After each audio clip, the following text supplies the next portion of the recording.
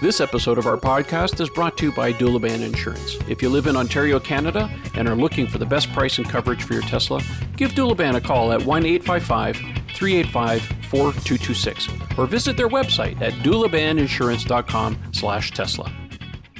Hello, everyone. Welcome again to the podcast. I'm your host, Trevor Page. Joining me tonight is Eric Camacho. How are you, Eric? I'm doing well, sir. How are you? I'm very well. I think some of you may notice, if you're watching the video or listening to the podcast, you may be noticing that we're missing a member tonight. Ian is taking a little staycation, so he's not available to do the podcast tonight, but he will join us on the next one, so we want to wish him a good time. Everybody needs a break now and then, especially Mr. Pavelko, because he works like a dog. I've seen him do it. Of course, if you've been paying attention, we didn't do a podcast last week because there was just not a lot of Tesla news, and we felt that if we waited just an extra day or two, that we might get some more information. And of course, this week has just been chock full of Tesla stuff. Yep. So we got a lot to talk this week. Yeah. We were very much rewarded, absolutely. So, well, without further ado, let's just jump right into it. I want to start off, not to pat my own back here, but I got a scoop this week. And I'll be honest with you, this is something we've known for some time now, because about 7 months ago, our friend Eric from the Tesla Inventory YouTube channel, when he got his Performance Model 3, he put it on a lift because, as one does, he's going to do a lot of upgrades to his car. He noticed that there was a speaker grill on the passenger side in the front diffuser. That's the plastic cover in the front of the car. And, of course, the conjecture was going around that it's for the noisemaker.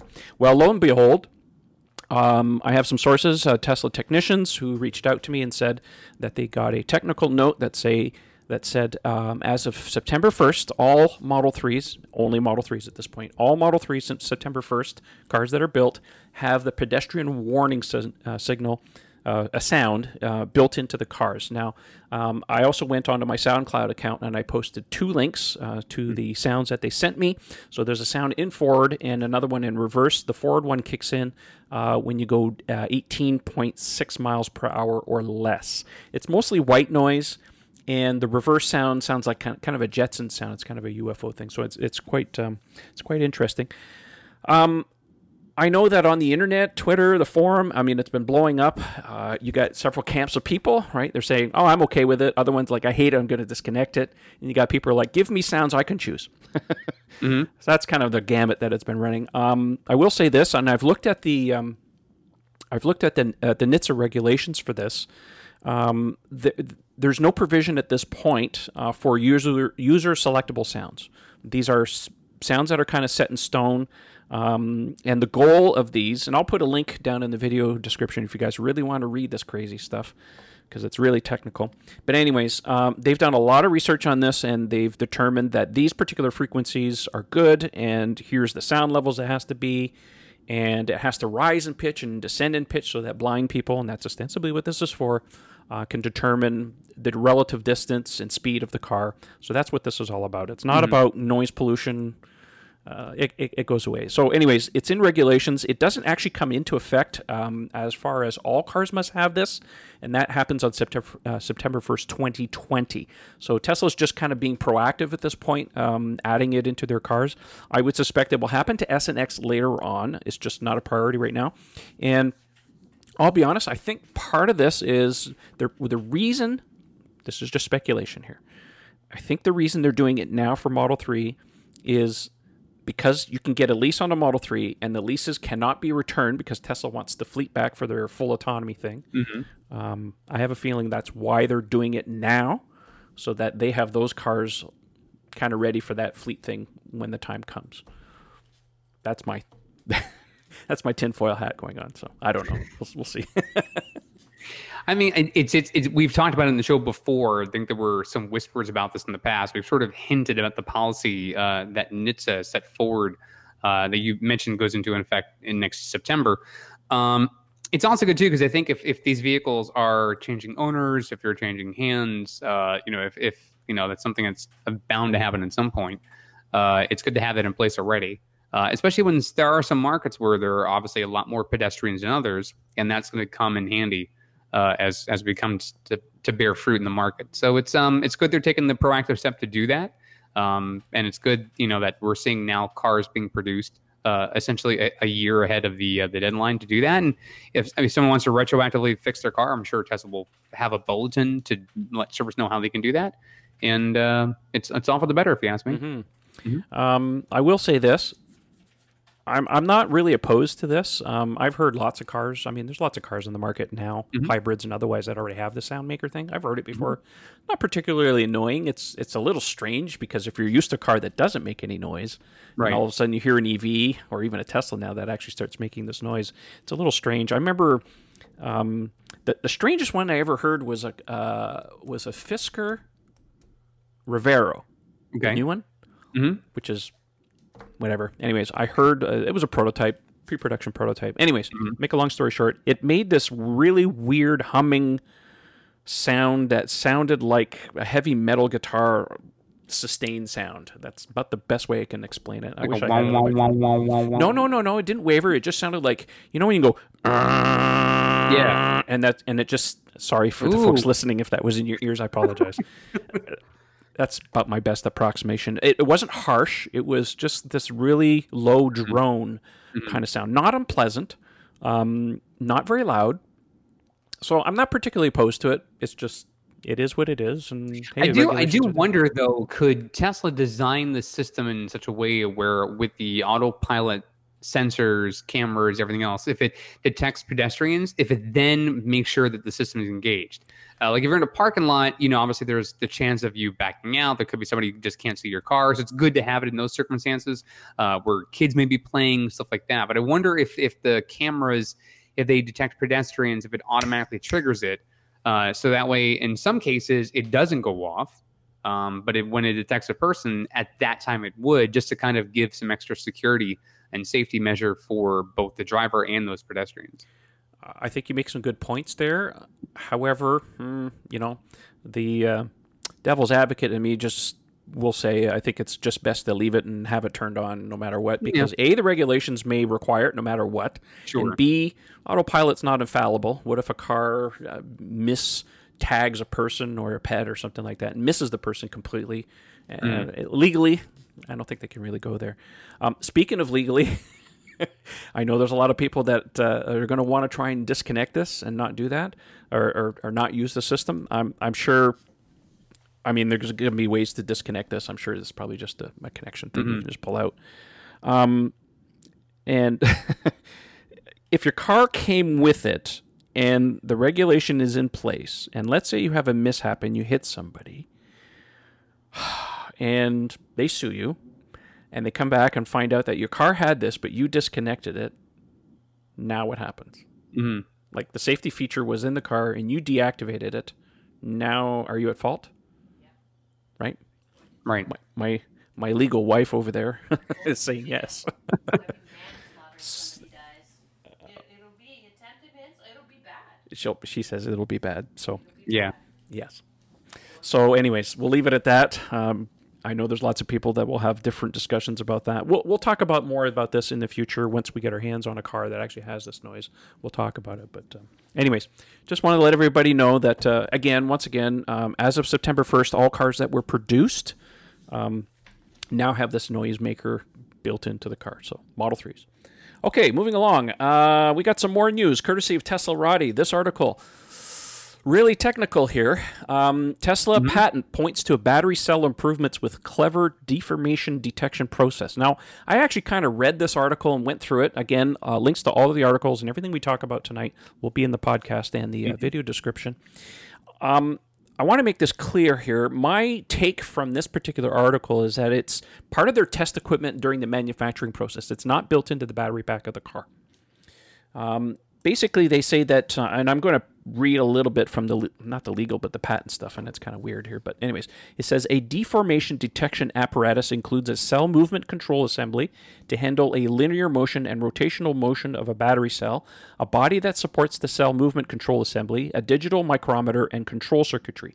The control circuitry measures a plurality of outer diameter values of the battery cell for a plurality of linear positions and a plurality of rotational positions along the longitudinal axis of the cell and determines a change in geometrical shape or deformation or strain of the battery cell for the plurality of linear positions and all the oh God, I can't pronounce. Why is that word so hard for you? I don't know. Anyways, the Micah, long story short, this is a measurement device that for the manufacturing processes of the cell to make sure that they don't swell. One of the things that happens with battery cells, and it's actually outlined in this patent, and then they describe it, is that when the cell gets into temperature ranges that are outside of normal, elevated, essentially, the cell wants to swell. And any swelling of the battery is bad when it's in the car because that starts playing with thermal management tubes and the lactic goo that's in the cell and all this other stuff. So it's not good.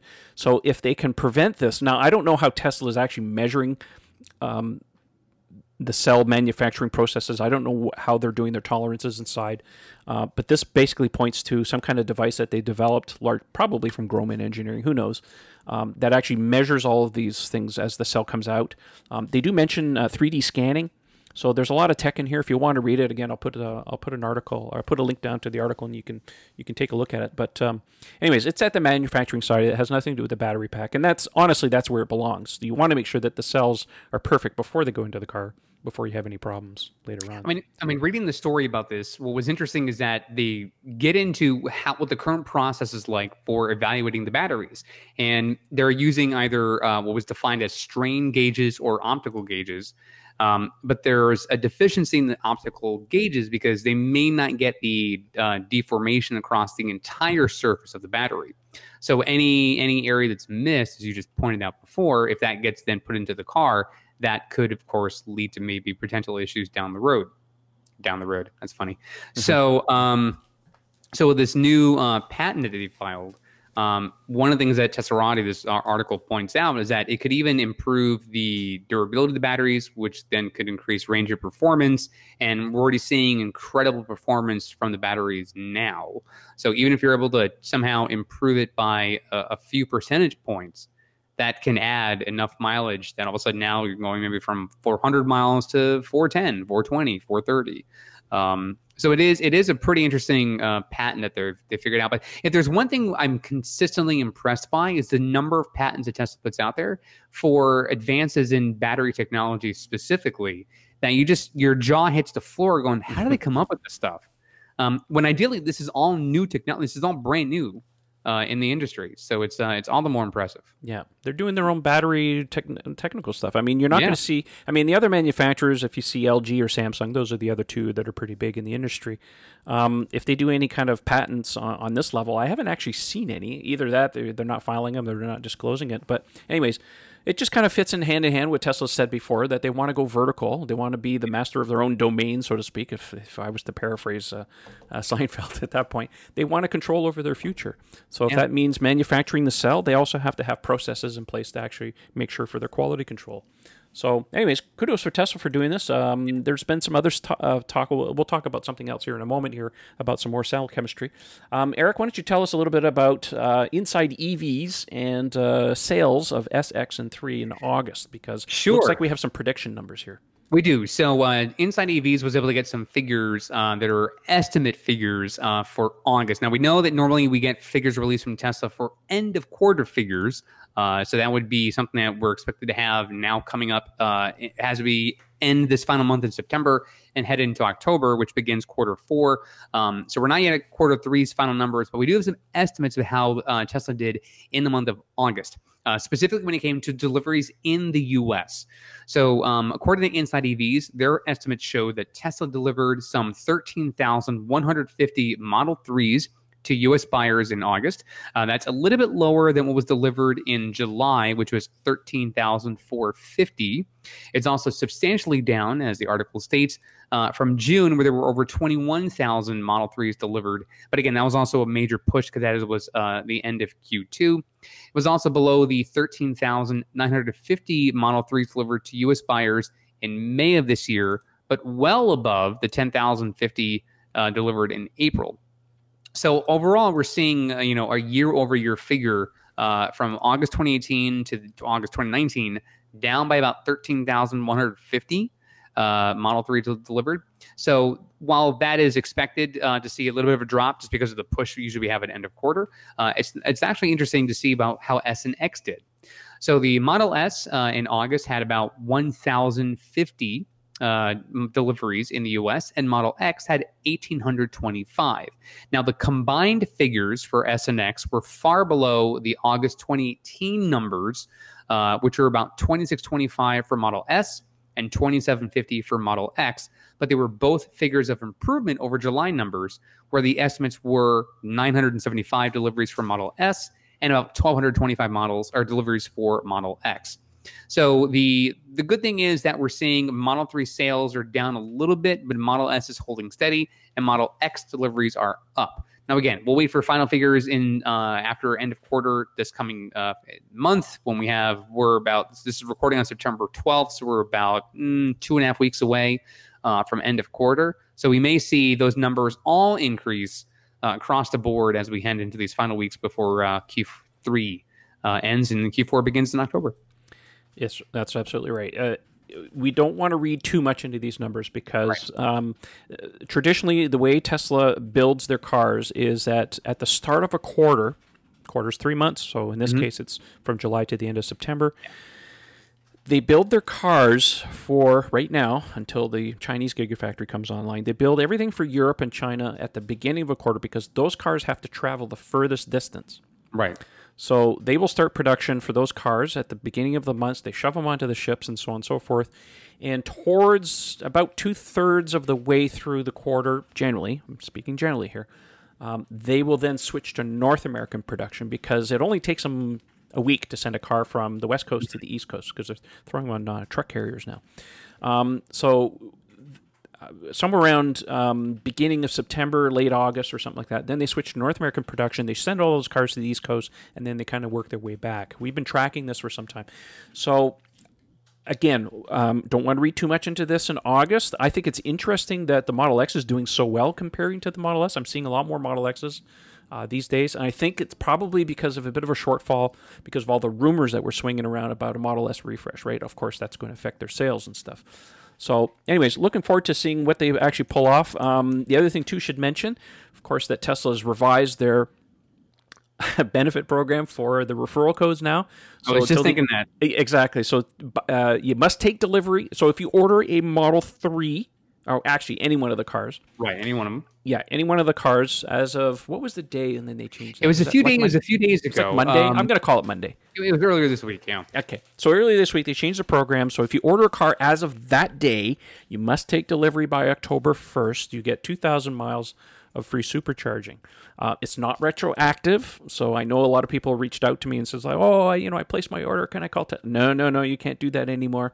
Tesla's very, very strict about referral codes. You must order with a referral code, and it's not retroactive. So if you missed it by a day, sorry, you're SOL. You can't do anything about that. Anyways, the bottom line, why do they do that? End of quarter push. End of quarter push. Yes, always. Right? We're intimately familiar with end of quarter push as far as Tesla's concerned. So anyways, hoping that Q3 for this year is going to be really good. Hopefully, if all goes well, we should see the numbers probably within the first week or so when Tesla announces those.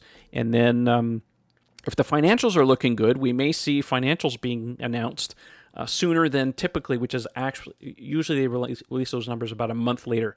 So end of quarter is end of September. So that puts us somewhere around really late October, early November. Typically, they will talk about third quarter numbers. But if we see a date any sooner than that, let's say about 2 weeks into October, that's probably an indicator that things are going to be good as far as profitability is concerned. Anyways, just based on history, it's not like I have inside information. So yeah, the basic thing is if there's an equinox in a month, there's an end of quarter push. Exactly. All right. Moving on. Tesla's been filing a lot of patents lately, so we're going to jump back. Yeah, you don't say. We're going to jump back in here and talk about some more patents. Well, one of them was just released. Tesla's issued a patent for an electromagnetic windshield wiper system. So cool. Say that 5 times fast. Anyways, I'm going to bring up the plurality. Plurality. Yes, that's the name of the show. Thank you very much. All right. So if you look at this thing, and I'll put a link in the video in the podcast description, you can check it out for yourself. You know what? I look at this thing, and it screams Roadster to me. Everything in these diagrams shows a single wiper blade system. Of course, the Roadster is the only one that Tesla makes right now that has a single wiper, at least shown in the prototype form. What's interesting about this, and if you look through the diagrams and you read about it, is that there is basically it's an electromagnetic rail system that actually moves the fixed point of the windshield wiper along a rail system along the bottom. So it minimizes a lot of the extra parts that they have to build, and hopefully some reliability, although windshield wipers are pretty reliable these days. As a side effect, the way they've designed it is the windshield wiper can actually go underneath the front hood in a secure area, so that helps aerodynamics. That's one thing I've noticed on the Model X compared to all the other cars, is that the windshield wipers go really deep down inside. Now, there's a bad part to that, though, of course, is that I live in the winter months up here, and when winter and snow builds up in that area, you have to be really careful because you got to clear out that area, otherwise you're going to break your windshield wipers. So good and bad on both parts. I think it just shows that Tesla is certainly innovating on here. But again, everybody was like, oh, this is for the Roadster. This is for the Roadster. So I don't think it's exclusive to the Roadster. I think in due time, this kind of technology will eventually make it in other cars. Again, just because Tesla puts out a patent doesn't necessarily mean they will use it. It just means that they're working on stuff. So anyways, don't read too much into it. I would say I encourage you listeners and those watching this on YouTube, if you get a chance, go down and actually look, just even the abstract description in English about what this system is, you know, it might be for some listeners a little bit sort of scientific and over their head, but even just reading it, like, it does sound like it's going to be a really cool system. The images do help explain what you're reading, and sort of like, okay, now that sort of makes sense. There's even a tab on the page for drawings. You can see all the different renderings that they've had for this patent. But I mean, the only thing is, I kind of like if you think about basic wipers, they largely haven't changed in decades. They really haven't. I mean, you know, some cars might have wipers go in opposite directions, or you know, you might have trucks, you know, come from above instead of from down below. But largely, just they swipe in a basic arc, like a semicircle. But for this, to see this is like, ooh. Even if you could just see it, like, even if it never makes it to like full production cars, just see it on a prototype, like, ooh, that'd be kind of cool. I will caution people, if you go look at these diagrams, don't read anything into the diagrams. Everything about patents I've ever seen, patents are always just conceptual drawings and stuff like that. So if it looks like a car you've never seen before, don't assume that this is some kind of new Tesla they're developing. So just look at the diagrams. They're quite interesting. Try to make sense of it and stuff. But anyways, I hope that comes out. I mean, you don't innovate like this. I don't know what the 107 is. It's fine. It's just a number. Don't worry about it. Okay, moving along. Not necessarily patent here, but the Tesla is always working on new battery technology, and in concert with the group that they've hired from Dalhousie University in Halifax, there with Professor Jeff Dahn, it looks to me that Tesla may actually have holy grail here in terms of cells. I'm going to bring this up a little bit. I'm not going to read the whole thing here, but basically, it really paves the way. What they've actually developed here really paves the way for a over 400-mile range Tesla and a 1 million mile life. This was alluded to, of course. Elon said on Twitter that it won't be too long before they see a 400-mile battery on a car, as well as talking about their battery investor day that they're going to hold sometime early next year. I'm going to make a prediction. Now, there's no prizes to be won here or anything, but I'm just going to make a prediction here that during the Battery Investor Day, the person that's going to be on stage talking about this is going to be Jeff Dahn himself. I just have a feeling. So the bottom of the line here is that they developed a new NMC. Now, Tesla's been using an NMA or NM nickel metal aluminum battery for some time, and now they're switching to more graphite in it. And I think it's an NMC 532, and with some dual salt additives to the electrolyte, because most of the research has been going into the electrolyte because, and there's some confusion out here for battery stuff. Now, I'm not a battery expert, but it certainly interests me that the term lithium ion is not the name of the cell, because that's what's the primary constituent of the cell. The lithium, yes, there's lithium in the battery, but it's only about 2%. It's actually aluminum and nickel and some graphite. That's really what the battery is. The name lithium ion comes from the chemical process of the ion exchange that happens between the anode and the cathode.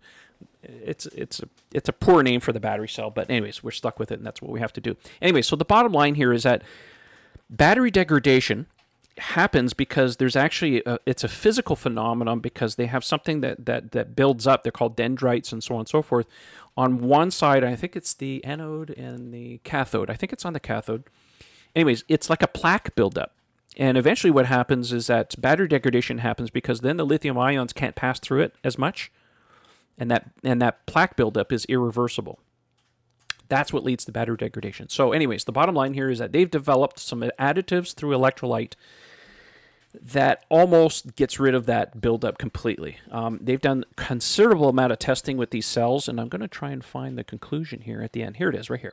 Conclusion: single crystal NMC 532 graphite cells with exceptional lifetime have been developed. Storage and cycle testing up to 3 years in duration has been presented at 20, 40, and 55 degrees Celsius. This is what matters here. This is the main part right here, is that they have to control the temperatures, which is why Tesla has the best temperature management system. Anyways, the lifetime of these cells far exceeds that of other NMC graphite cells reported in the literature and which have been used for lifetime modeling. It is suggested that lifetime models for NMC graphite cells consider the data presented here. Let's see here. Where was it? And I've lost my spot. Anyways, it's crazy. I'm going to encourage you guys to go and read this. But they're saying here that 10 years of lifetime at 70% capacity and a total driven distance of 1,200 kilometers, 1.2 million kilometers is projected. It's worth noting that only 3,650 cycles would be required for this total driven distance, and 3,700 cycles have been demonstrated. So, bottom line, I think they found almost the holy grail here of cells. So I'm going to throw this part out there because I'm reading this as well as you are. Okay. At 20 degrees Celsius, cells can be stored at full charge for 1.3 years with about 0% loss and no impedance change, and at 90% charge with 0% loss and no impedance change. The capacity loss rate is 0.0 per year. At 40 degrees Celsius, cells can be cycled at, they're kind of going this, but like the numbers they have in all these different tests, like it's crazy. At 40 degrees Celsius, cells can be stored at full charge for 1.3 years with about 3% loss and a 10% impedance change, or 90% charge with about 1.5% loss and 8% impedance change. So you mentioned earlier, like with wipers, like temperature matters a lot. With batteries, more than anything. And even seeing at 40 degrees Celsius, which for those of you guys in America, that's very hot. The loss is still tiny compared to what it is now. So that's incredible. Yeah, 40 degrees is outside the thermal envelope you want to be operating. Basically, they're saying at 20%, at 20 C, if we can keep the battery at 20 degrees Celsius, it's like you got a 20-year battery right there. Boom, right. It's done. No loss in 1.3 years. This is crazy. 0%. Like not like, tiny number. Like no, it's 0%. As in, it's not. There's no loss whatsoever. No loss. Yeah, for a year. For all intents and purposes, your battery degradation is basically a thing of the past. Basically 16 months. That's crazy. Yeah, and years ago, it used to be like you'd get like 4 or 5% year over year when Model S first got released. So there's no coincidence. The fact that Elon mentioned 400-mile battery, we're already at 370. Not that much more to get to 400. 400, Battery Investor Day coming up. Tesla wants to build their own battery cells. Professor Jeff Dahn releasing this documentation. It's out there in the wild. They're making it available for anybody to look at. Everything. I mean, it's all pointing. Battery Investor Day is the one to watch because that's when they're going to talk about this. This is where things are going. Even if the cells, and this is from the story, from the article, even if the cells were continually at 40 degrees Celsius, 10 years of lifetime to 70% capacity, and a total driven distance of 1.2 million kilometers is projected.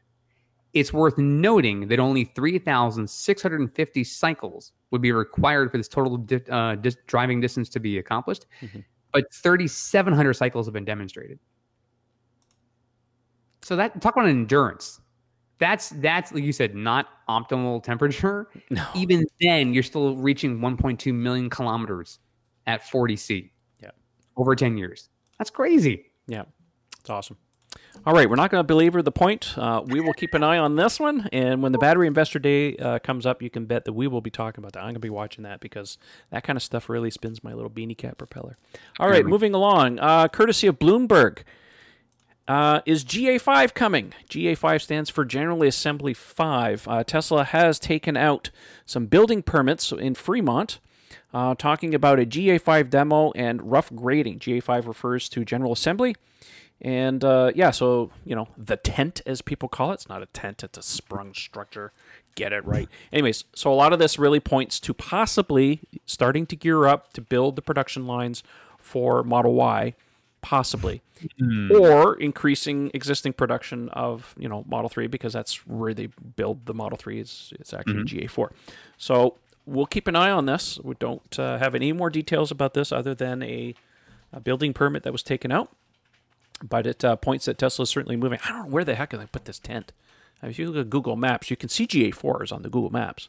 Yeah. But there's not much left out there. I mean, at one point, that whole factory, by the way, that factory, just for people who don't remember, used to be operated jointly between GM and Toyota. It was called the NUMMI factory at the time. And at the time, they had a lot of rail yards in there, and they would put all the cars on rails. They ripped up all those rails. They've been gone now for a few years. So Tesla's been, throwing everything on trucks. So if you look at the Google map, you're like, okay, where are the trains? There's no trains anymore. So literally, if you're down there, and you're down in the Fremont, the factory, I mean, the road is lined up all the way down the street with truck carriers, because as soon as the cars come off the line, they put them on the truck carriers. And it doesn't mean they don't put them on rail. They just don't do them there in the yards anymore.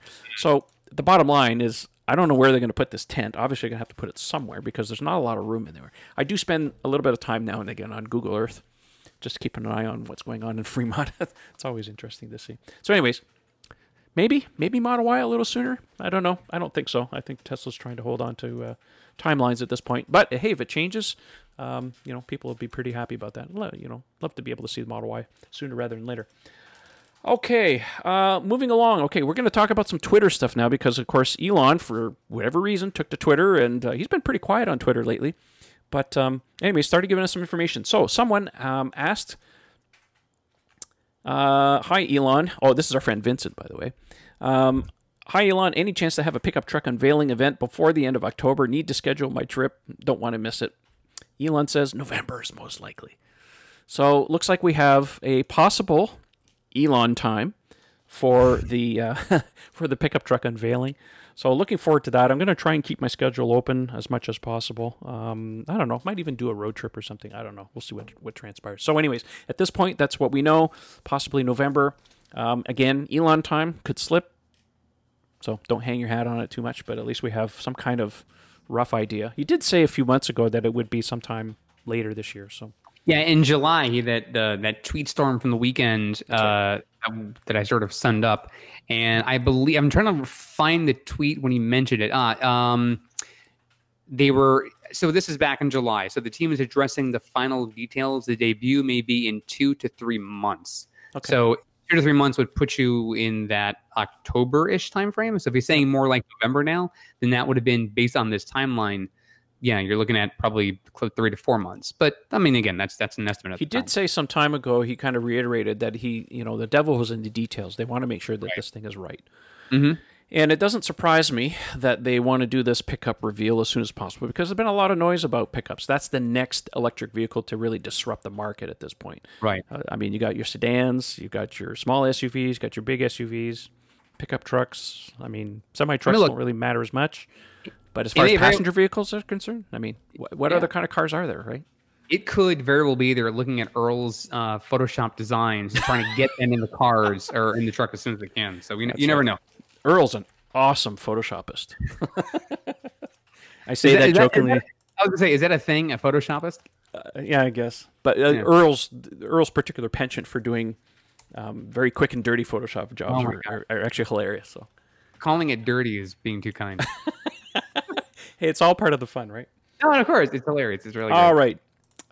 Moving along, Tesla and Elon, both at the same time, kind of tweeting out some news. So Elon did say last week that they were going to take the Model S to the Nürburgring track and try and do some test runs. Now, he didn't say that they were specifically looking for a particular lap time or whatever. They were just going to take a car over there. So not only did they do that, and unfortunately I don't have the video, but I do have pictures courtesy of Inside EVs, but they also ran the car, or a car, we'll talk about this in a second, here at the Laguna Seca track. So Tesla's tweet went out and says, we lapped Laguna Seca in 1 minute, 36 seconds, and 0.555 during advanced R&D testing of our Model S Plaid powertrain and chassis prototype. That's a second faster than the record for a four-door sedan.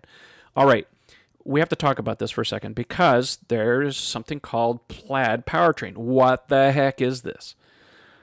We've gone Plaid. We've gone full Plaid. Now, for those of you who don't know, Tesla used to have Ludicrous, or no, what was it? Insane mode, and then they have Ludicrous, and then they have something called Plaid. But Plaid was never really defined until we saw the Roadster. Mm-hmm. So Plaid is the acceleration, maximum Plaid is the acceleration for the Roadster. So it's largely a powertrain. Now, if you look at the specs of the Roadster, so it's a 200 kilowatt hour battery pack. It has 3 motors, so 2 in the back, 2 in the back, 1 in the front, and most likely more advanced power electronics, something what they did with the Performance Model 3 with better silicon carbide inverters and stuff. Oh, of course, and the Raven updates that they did.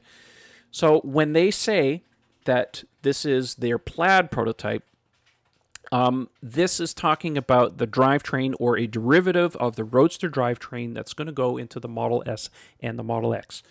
Elon did take to Twitter to clarify this situation. He said, to be clear, the Plaid powertrain is about a year away from production and applies to SX and Roadster, but not the Model 3 or the Model Y. It will cost more than our current offerings, but less than competitors. Now, we had a little chat here before the show.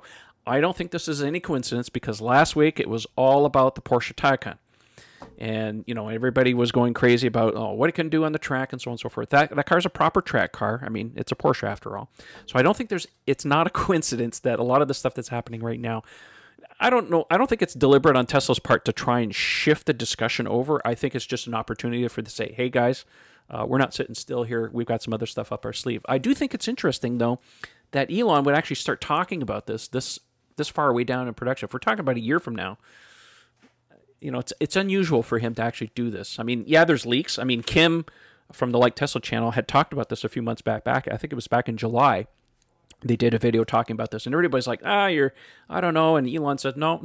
Well, looks like they're vindicated now. This is actually a real thing. And it would not surprise me, and we do know about the Nuremberg track that Elon did take to Twitter and say, oh, by the way, it was a 7-seater. We haven't seen a 7-seater in a while.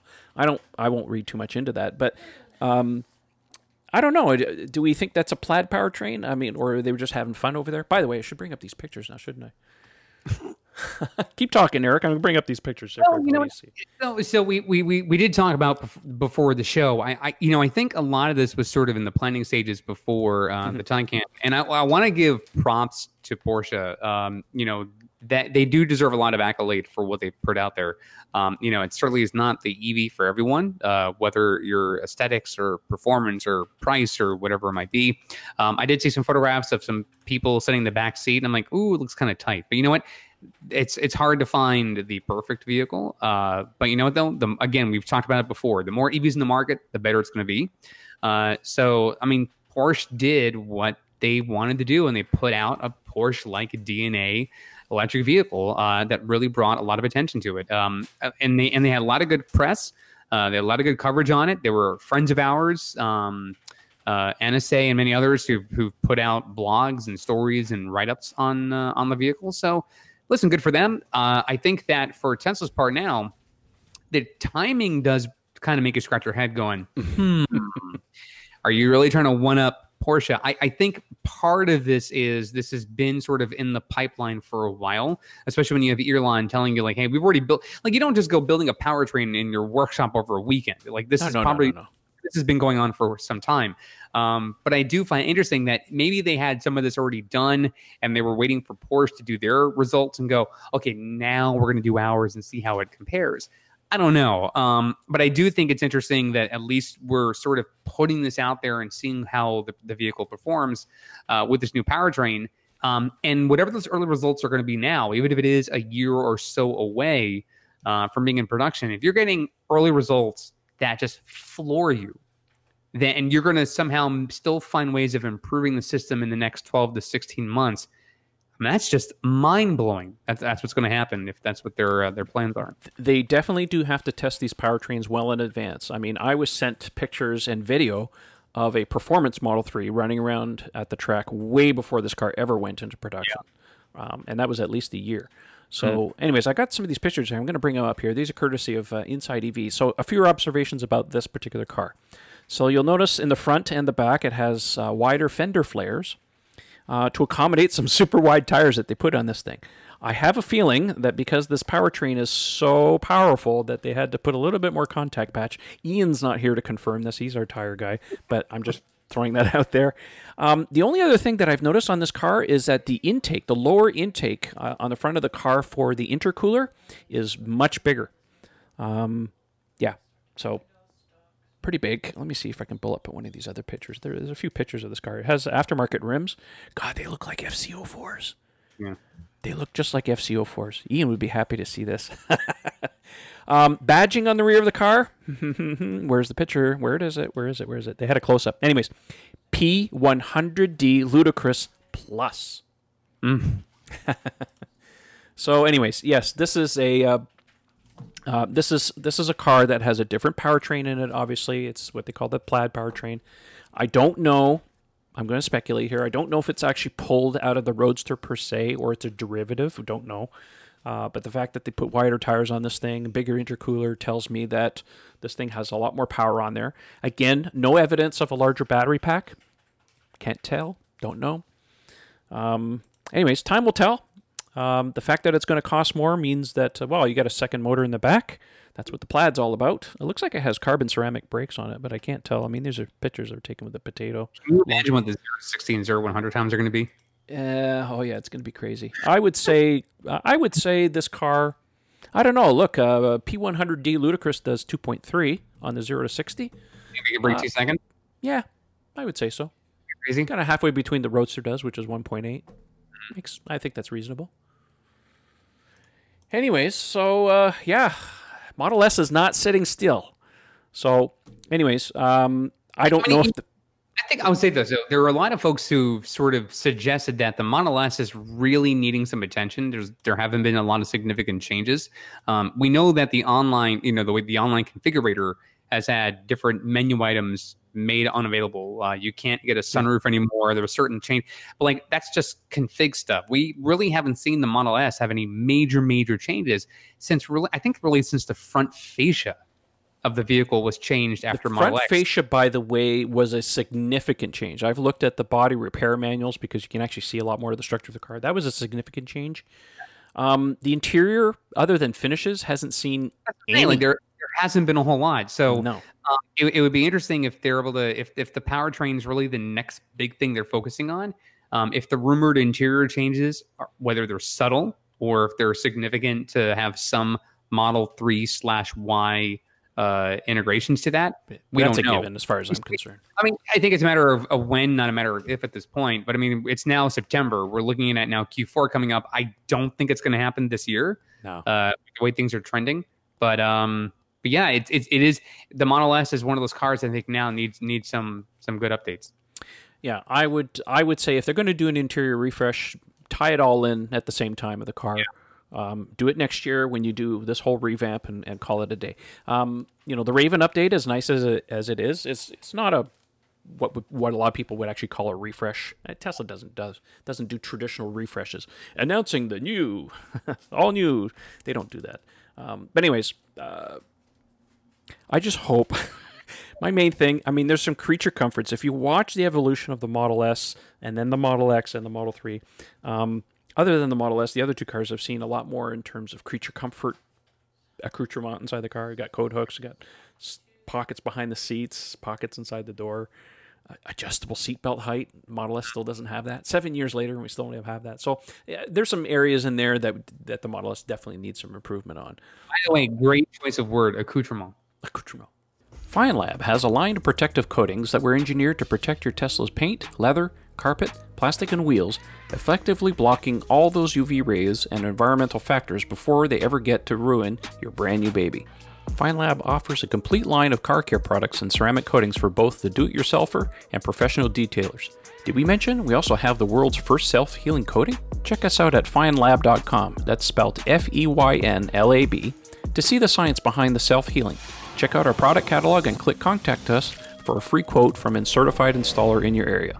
FineLab and Tesla. We were meant for each other. So that's the news that we have to cover this week. I did put out a tweet today asking for viewer and listener questions. So let's jump into that. And I want to say thank you to everybody who submitted. And if we can't get to all of your questions, it's usually because we don't know the answer or we have a party who's not present. That's true. Our wheel and tire guy is not here today. He's our tire guy. I'm the tired guy. That's really all it is. And without him, we can't necessarily take a stab at some of that stuff. Anyways, let's jump in here. First one comes from Eric. He says, do you think a Tesla retrofit will ever be available for the Model 3 tow package? He says, I know there's aftermarket options, but they bring up possible warranty concerns or my warranty concerns unfounded. Well, I can speak from this.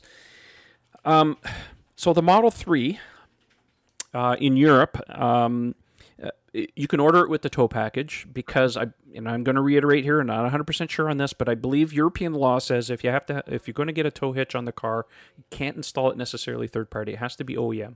So that's why they make the tow package available for those cars. Now I do know that at least since April of this year, that Model 3s that have been delivered in North America have the hole on the bottom of the rear diffuser for a tow hitch access hole, much like what the Model X has, although there's no tow package inside there. There's also wiring right by where, if you were to take the rear bumper off, you can see where the latch comes down. There is a connector just kind of hanging there with a cap on it. So I believe that's for the tow package. So the only, not official, but tow package you can buy right now is called the Eco Hitch. Very nice product. You can install it. It'd take you probably a couple, 3 hours to install. It's a very easy install. Tesla's actually put all the parts on there to actually accept the tow package. So it's not a warranty thing because, at least in North America, the only reason a manufacturer can deny you a warranty is if the modification you made to the car is the root source of what you're trying to claim for. Right. So in the case of a tow package, the car is designed to have it. So yeah, the Eco Hitch, which is made by TorqueLift Central, that's right. They make it for the Model S, the Model 3. Of course, the Model X already comes with the tow package. Yep. And then because you're not drilling into the body of your car, you're just essentially fixing it to mounts that are already on the vehicle. That's right. That's why you're not voiding your warranty or anything. So there have been customers that have asked about this before. It's not something that's unusual. A lot of folks are worried because other vehicles, sometimes you have to, modify the body of your car. With the Eco Hitch, you do not do that. So it's now it is recommended if you do buy the Eco Hitch to get professional installation done. You want it done right. You want to make sure you're not doing anything wrong. If you're not handy with basic tools. Yeah, and TorqueLift has on their website dealer locators that can help you find installers. So it's very easy to do. You can buy it from them. You can buy it from a number of different retailers online. You can buy it from a sponsor of the show that sells aftermarket products. Yeah. There are ways to get this stuff, but you can rest assured there are no concerns for that if you want to go aftermarket. Yeah. Okay. So I hope that answers the question. Let's see here. Next question comes from Jim. He says, I got my Model 3 in May of 2018. And I thought I knew everything about it, but I learned something new in your podcast. Oh, well, that's good to know. Holding the park button down turns the red parking icon on, and I assume produces a stronger level of parking brake. I searched the manual several times, and I could find no mention of it. It did say that applying the parking brake from the touchscreen turns that icon red, but I couldn't find anything in the menus to do that. So, however, there was a note that it would display an alert if the road was too steep. Was it in the release note? Has Tesla confirmed that there are indeed 2 levels of parking brake? I looked at the manual, and I happen to have it here in front of me. Boop. And did a little search, and the only thing I could find on there is page 57. It says your Model 3 may display an alert if the road is too steep to park safely on. But there's no mention on here of pressing the stalk in a little longer to actually get the harder grab. I think it's an undocumented feature. I think this is really what it boils down to. It's just not documented. It sort of reminds me, I forgot what movie it was. Oh, in A Few Good Men. When Noah Wiley's character is being interviewed about something that happened with the code red and stuff down in Camp Guantanamo, and then at some point Tom Cruise's character comes up and he goes, "Can you tell me in the manual where the mess hall is?"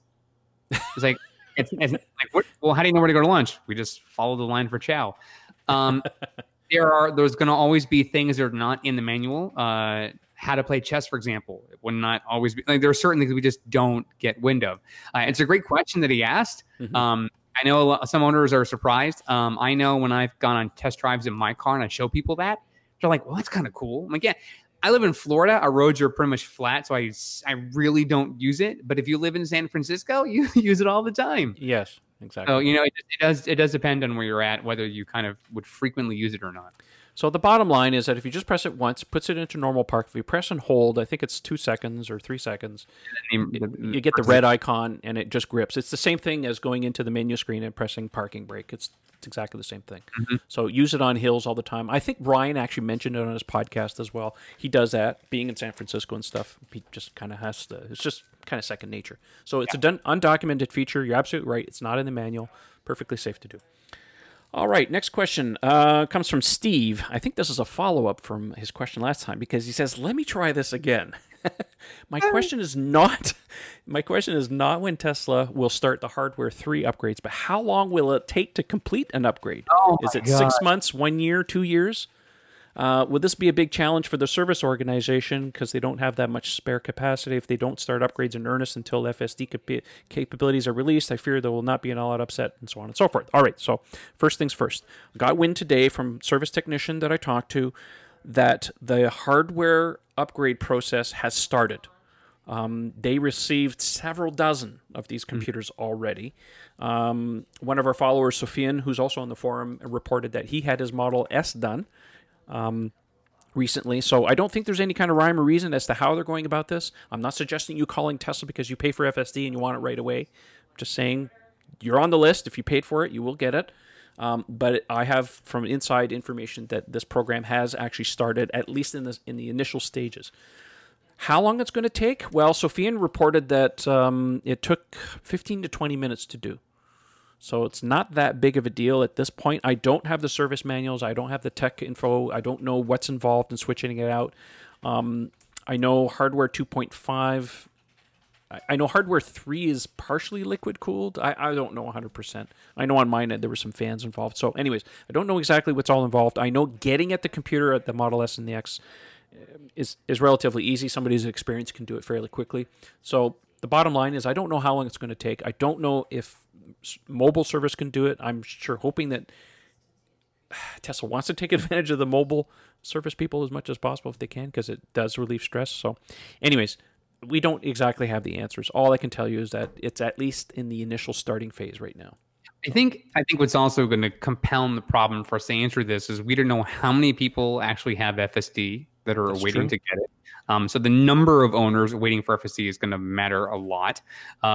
How does it, you said it may take 15, 20 minutes for Sofian's car, but is each model going to be different? Are S and X going to take longer or less than Model 3? So it's a lot of criteria to kind of figure out. It's a good question. I'm sure as we get more information, we can probably make a better estimated guess. My initial thinking is because of the reported numbers that Tesla's basically sitting in an account with the FSD orders that they can't actually the unrealized profit. Right, they can't cash those checks yet. I'm guessing that's a pretty high number of people with FSD, or at least had ordered it, that are waiting for it. Especially when earlier this year it was sort of discounted for a period of time, and there was probably an influx of folks getting it. So my thinking is it's going to take at least 6 months to knock it all out. But it's parts availability, service center workload. I mean, it's going to be a number of different things, but it would not be surprising if it takes well over a year to get through all of them. He does say in his question, he says, I fear there will be a lot of upset customers who may have to wait a year or more for the hardware necessary to use those capabilities for those of you who paid for it. Remember, even though Elon says they will be feature complete by the end of this year, take that with a grain of salt. It is Elon time after all. Right. Regulators. That's a lot of there's folks your caveat right there. I gotta tell people when Elon does tweet something, the smart approach is take it lightly. Like it's not verbatim. Because in part too, because Tesla is having to work with agencies galore. They're working with NHTSA. They're working with federal agencies. They're working with. I mean, you could have a even vehicle in Europe. They don't. I mean, they don't have proper autopilot. There's different things. I mean, what regulatory agencies run Tesla Canada has different procedures in place than what happens here in the U.S. And so vehicles are tested differently. There's all sorts of stuff. So I think and I'm just going to kind of button up here really quickly, but I think overall, when Elon says something, it's not gospel. It's not something that we have to hold him to it. And again, FSD has been and will always continue to be contingent on regulatory approval. If you go to Tesla's website and you look at Autopilot, it mentions two things: software approval, make sure that they're saying that this thing's ready to go, and it has to be approved by regulatory officials. So even if they have the hardware in the car, if where you live, they say, listen, we're not allowing it, then it doesn't matter what your computer is. You can't drive your car autonomously. So exactly. There you go. Valid question, but we don't have all the answers yet. All right, moving along. Next question comes from John. He says, actually two questions. He says, will the pedestrian warning device be retrofitted onto older cars? And two, is the device required in Canada? So I'll answer this. Number one, not that I'm aware of. Most regulations are such that if the car was manufactured out of a certain date and it didn't come with it, it needs it. If it didn't have it when the car was manufactured, and the regulation wasn't in place, there's no requirement for you to have it. You're grandfathered, essentially. And second of all, is the device required in Canada? Now, I actually went and looked on the Transport Canada site.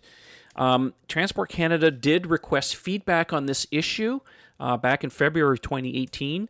But beyond that, I don't know what's transpired as far as that's concerned. I do know that Transport Canada follows about 95% of the rules in NHTSA in the U.S., although they're not always on the same track, so sometimes it could take a year or two. So I don't see any regulatory things on the Transport Canada says right now that we actually need it. So even though Tesla's putting it in their cars right now, there's nothing that says we actually need it in Canada.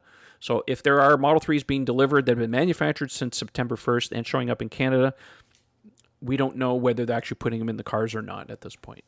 So as far as a retrofit is concerned, I wouldn't worry about it. Unless the law says you must have it, chances are you're grandfather and you don't have to worry about it. All right, next question comes from Curtis. He says, with all the glass on the Tesla, do you think that adding ceramic tint to the roof will add more heat rejection aside from doing the windows, or is the tint on the roof sufficient enough? Absolutely. If you add ceramic tint to the center portion, it will certainly cut down on the heat. I don't know how much you're going to pay to get a ceramic tint on there compared to adding, say, the sunshade that Tesla sells. There are third-party ones you can buy as well that are less than half the cost what Tesla charges. It does make a difference if you put it in there. So I don't know what your hair situation is like if you have a balding head, no, it does make a difference. Definitely ceramic tint is considered to be some of the best tint out there. So if you live in a hot climate where there's a lot of sun and stuff, you may want to do that. Again, if you don't have the car yet, I would say try it for a little bit and just see. Keep in mind, of course, that all the Tesla cars, that especially that piece of glass above your head, does have UV and infrared coatings on it. So one is to prevent UV from burning your head, and the second one is for heat rejection. So it does have on there. If you want to add more, that's up to you, but it does work. Yeah. Okay. Next question comes from Lachlan. He says, hi, guys. I'm wondering if you have any inside information about it or when premium connectivity will be coming to the SR Plus. Thanks for the podcast. Hi from Australia. Hello, Australia. Hello. Model 3s have started this week. Yes, they have. We've been watching this. Forum is full of people from Australia. Excited. So exciting to see that. I mean, for those who have been, look, they were the first people in the world to reserve down, and they were the last to get the damn car. I mean, that's so sad. Waiting. Holy cow. Yeah. The answer to this is I don't know. You know what? I I'm going to lean towards thinking that it might not ever come to the SR Plus. So part of it is like, all right, so people like me are grandfathered in with premium connectivity, where we don't have to pay for it. Now, if you buy a new Tesla and you do get your premium connectivity, it's free for the first year, and then it's actually about $100 a year thereafter. So you're talking about less than $9 a month US to have it. My thinking is the SR Plus is sort of a stripped down version, so it may never come. Again, Tesla could certainly change this down the road because as things become cheaper and more efficient, sometimes they just go, "Hey, we're just going to throw this in for free." But I would tend to lean right now today, thinking that it would not be offered. But again, that could just be a software change down the road. Do know one thing. There have been some reports on the forum that people that did take deliveries of their SR Pluses before the latest software update had rear heated seats. Of course, it's not included in the SR Plus, but they are there, and they were active when they got their cars. And then, lo and behold, after software update, just stopped working. And people are like, "Oh, well, what happened?" Well, I'm saying, well, you got exactly what you paid for. You had a bit of a freebie for a while. So yeah, kind of turning back into what you just said about the premium connectivity thing. I don't know. I mean, at this point, if somebody makes enough noise about it, maybe Tesla might offer it. I mean, it won't be free. Yeah. Anything's possible. These cars are, in the SR Plus, other than the battery pack, is largely software limited on purpose just to generate profits. Dupart, I think these cars are, again, they're sort of computer controlled, but I think there's still something to be said that if you have the option of paying for a certain feature that the other ones have, but you're saying, I want to go on the lower end of the car, it would make sense to go, okay, well, we're not going to then all of a sudden now have feature after features be added in because there's a demand for it. I mean, obviously that can happen with any vehicle, any manufacturer. So, I mean, you can't have whenever this new powertrain comes out, whenever Plaid comes out, some Model S are going, well, wait a second, why how come he gets it and I can't get it? Like, yeah. Tesla has to sort of hold down their foot a bit on this and say, yes, we have these trims this way for a reason. If you wanted to have, you want to have heated seats in the rear, you wanted to have this on your, then pay for it. Then actually get the vehicle that has it. Otherwise, if you're stripping down your car, then that's what you pay for. It's like years ago when you had the option of having a car without an AM/FM radio. Or air conditioning. Right. As I'm saying, those things at the time were not standard. If you bought the car without it, well, then you wanted to save money. And that's what you got. Drove off the lot with it. Yeah. All right, 2 more questions. The next one comes from Daniel. Says, I've been experiencing some range loss on my long-range Model 3 that I purchased last year in June. Charging to 90% used to give me 460 to 464 kilometers, and now I fluctuate between 450, 454. Most of this loss seems to have happened over the last 2 months. Do you believe this is software-related? I sometimes worry that since I keep Sentry mode on all the time, and I'm causing more stress to the battery, it ever goes to sleep and requires more charging. I try not to let the car drop below 20%. Thanks for your help. Okay, so first of all, first rule about Tesla is that unfortunately they rate the cars at a certain range rate, and everybody seems to hold their foot down on that as to say, that's what I'm always going to get on the car. There are lots of factors involved here that will dictate how much range you get at any different time. If you're in the habit of charging your car and you do it too soon, and I've done this before, if you charge too soon and you come in the morning, there are some range losses involved through vampire drain. Sentry mode is a particularly bad one. If you leave Sentry mode all the time, it drops your range. I would say, Daniel, if this is a concern for you, try operating Sentry mode off for a little while and just see if your range comes back. If it comes back, because by the time when you're charging and when you have Sentry mode and then when you turn it off, if the range comes back within a few days, you know what the culprit is at this point. Sentry mode does use a lot of energy, which is why they say it turns off automatically when you reach 20%, because it just drains the battery so much. Yeah. So, yeah. Keep in mind the camera stuff has to flood through. All of those cameras on the car are actually plugged into the autopilot computer. So that autopilot computer has to be kept live. That thing eats energy more so than anything else in the car, other than battery heating and stuff. But that's a different matter altogether. So that computer has to be kept live. It uses a lot of energy. So it stands to reason. So anyways, that's my answer to you. Just turn Sentry mode off. If you see it come back, you know what your culprit is.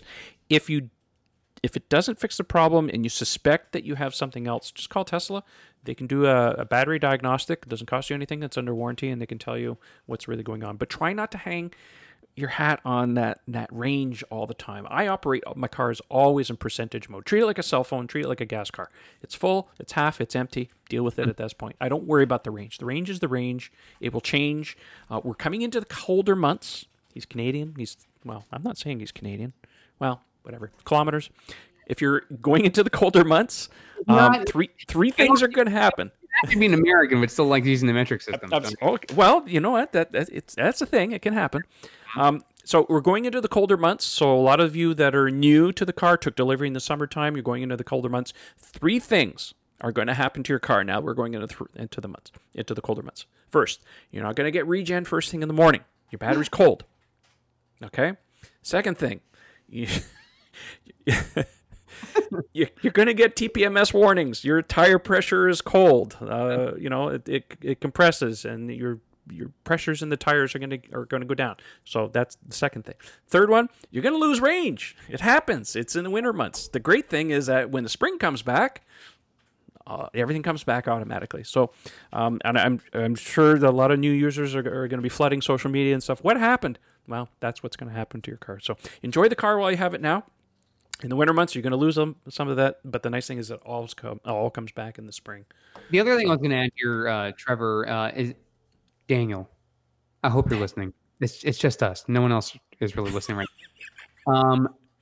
Understand something, and Trevor's right. The numbers are just that. They're numbers. If you're able to charge the car every day, you say you don't try to go below 20%. So I'm assuming you have either office charging, use destination charging, you're charging at home. As long as you're able to get a place to charge your car and charge it where you need to for your daily commute, for weekend trips, for whatever it is, you're fine. It's okay. I've seen fluctuations in my own vehicle where there was a software update some months ago, one of the major updates that came out where we were first introduced to some new games in the arcade, and there was a new UI and a whole bunch of other updates. And my vehicle was charging up to at 90%, was essentially like mid 280s, like 285, 286, around there. And then within a matter of a month, I could barely crack 275, 276. So the numbers can certainly change over time with software updates, with usage, other stuff. There are environmental factors, as Trevor outlined, that can also make a difference. Ever since I changed my my display from mileage or distance, I should say, to percentage, I don't even think about it. Like, I know if I lose 1%, it's a little over 3 miles that I've driven. But as long as I can see 90%, 75%, so forth, then I'm like, okay, I got 20% left. I need to charge the car. Like, it's a little bit easier. We talked on the show recently with Raphael and others about mileage versus percentages and how that impacts it. Because if you're trying to track how your driving performance is and how it's affecting your range overall. But also try considering, if you do this intro mode thing, do that test too. But also try just going to percentage mode and see if you do like, okay, well, the car is charging to 90%, and then just see where it goes from there. And then if you're getting more or less, your percentage loss is comparable, then you're fine. I always try to tell people, anybody who's new, anybody I encounter and stuff, if I see them operating in miles or kilometers, I always encourage them, switch it to percentage. And you'll find that your range anxiety, if you have any, just kind of disappears. You don't even think about it anymore. Just car gets to 20%, start thinking about charging. Otherwise, don't worry about it. Yeah. That's just me. I mean, people don't panic because like all of a sudden they can't fill their gas tank the same way. Yeah. You know what I mean? It's like, oh my God, I got 8.6 gallons. You're fine. Yeah, don't worry about it. Find a gas station. Right. Mm-hmm. All right, last question of the evening comes from Roger. He says, when on autopilot or speed control mode and the car slows or stops, does it use the wheel brakes? Oh, you've been asked a lot. We've talked about this. This is a question that comes up once in a while. It's a blend. More often than not. I think it's circumstantial. So I'll quickly tell Roger, I use autopilot on my 20 some odd mile commute to and from work every day. Most of the time, the car is decelerating with just without using the actual physical brakes. It's not using the ABS brakes. But if there is an emergency situation, or if a car cuts me off, or something is more urgent, then it can have a hybrid where it starts the motors through the computer, and then the actual physical brakes can take over. But usually, if you're driving at fairly reasonable speeds and traffic is normal, you're really not using the actual brakes that much. Yeah. In stop and go traffic, it does use the brakes. Yeah. Right? In traffic, if you're on the highway and it starts decelerating, no, that's regen. If it brakes hard, you can feel the brakes and stuff. But in stop and go traffic, it's a blend of both. It's a blend of regen and braking. So, but anyways, the nice thing about the Model 3, and there are other EVs on the market that do this, but when the brakes are not being used, the pistons actually retract and they pull the brake pads off the rotor, so it really reduces increases your efficiency by reducing friction. So there's a lot of stuff that Tesla's done to mitigate a lot of that stuff. That's the end. That's the end of the questions. I want to say thank you for everybody who wrote in. We love the questions. Some of them were a little repetitious sometimes, but that's okay. We can't expect everybody who's been following us from the beginning. The show. That's all it is. They're not hitting the archives. Yeah. Before we both sign off, I just want to say thank you as always to Ian, even though he can't show up tonight. I will say if you want to follow him, his Twitter handle is Mad Hungarian. Just look it up and check out his fantastic line of T-shirts. You can find those on Teespring, teespring.com. Just look up Mad Hungarian. You'll see his Evolve Wear T-shirts. Put a little plug in there for him. Of course, it'll be in the video of the podcast. What's that? He calls himself Mad, but his Twitter handle is @Ian Pavelko. That's true, but you can just search for Mad Hungarian. You'll find him on there. He's our resident tire and wheel expert. He's on the forum as well. Check him out. If you got any questions about wheels and tires, he's the man to talk to. So anyways, he's having a little staycation and not going too far, but we talk to him on a daily basis. So hey Ian, if you're listening in the car, buddy, we miss you. But we'll see you next time. Eric, what do you want to plug? How can people find you if they want to have a chat with you? So sure, you guys can find me on Twitter. The handle is ECFix. It is ECFIX. Quick shout out to our friend Michael Bodner at Tesla Tunity. Our condolences and thoughts are with you and the family. So hopefully things are looking on the bright side. And again, if you're looking for some really awesome stuff, we have some great sponsors of the show. Dulaban Insurance, that's up in our friends in Canada. We have Evanex, which does aftermarket stuff for Tesla. You can and pretty soon, once the Model Y comes out, they'll have some Model Y stuff for you. And also, I'm blanking on the Fine Lab. Fine Lab, that's it, for your premium protection for your beautiful vehicle. Awesome ceramic coatings, man. Nothing sticks to that stuff. It's like Teflon for your clear coat. It's awesome. Love it. All right. Well, thanks for that. And of course, if you want to follow me, you can check it out. My handle's Mad Hungarian. Model 3 Owners on Twitter. I'm on the forum, of course, TeslaOwnersOnline.com. My handle's on there's Trev P. And check out our sponsors. I want to say thank you to those three guys, and we will see you next time. Thanks for listening and watching, no matter happen to be. We'll see you next time. See you guys. Take care.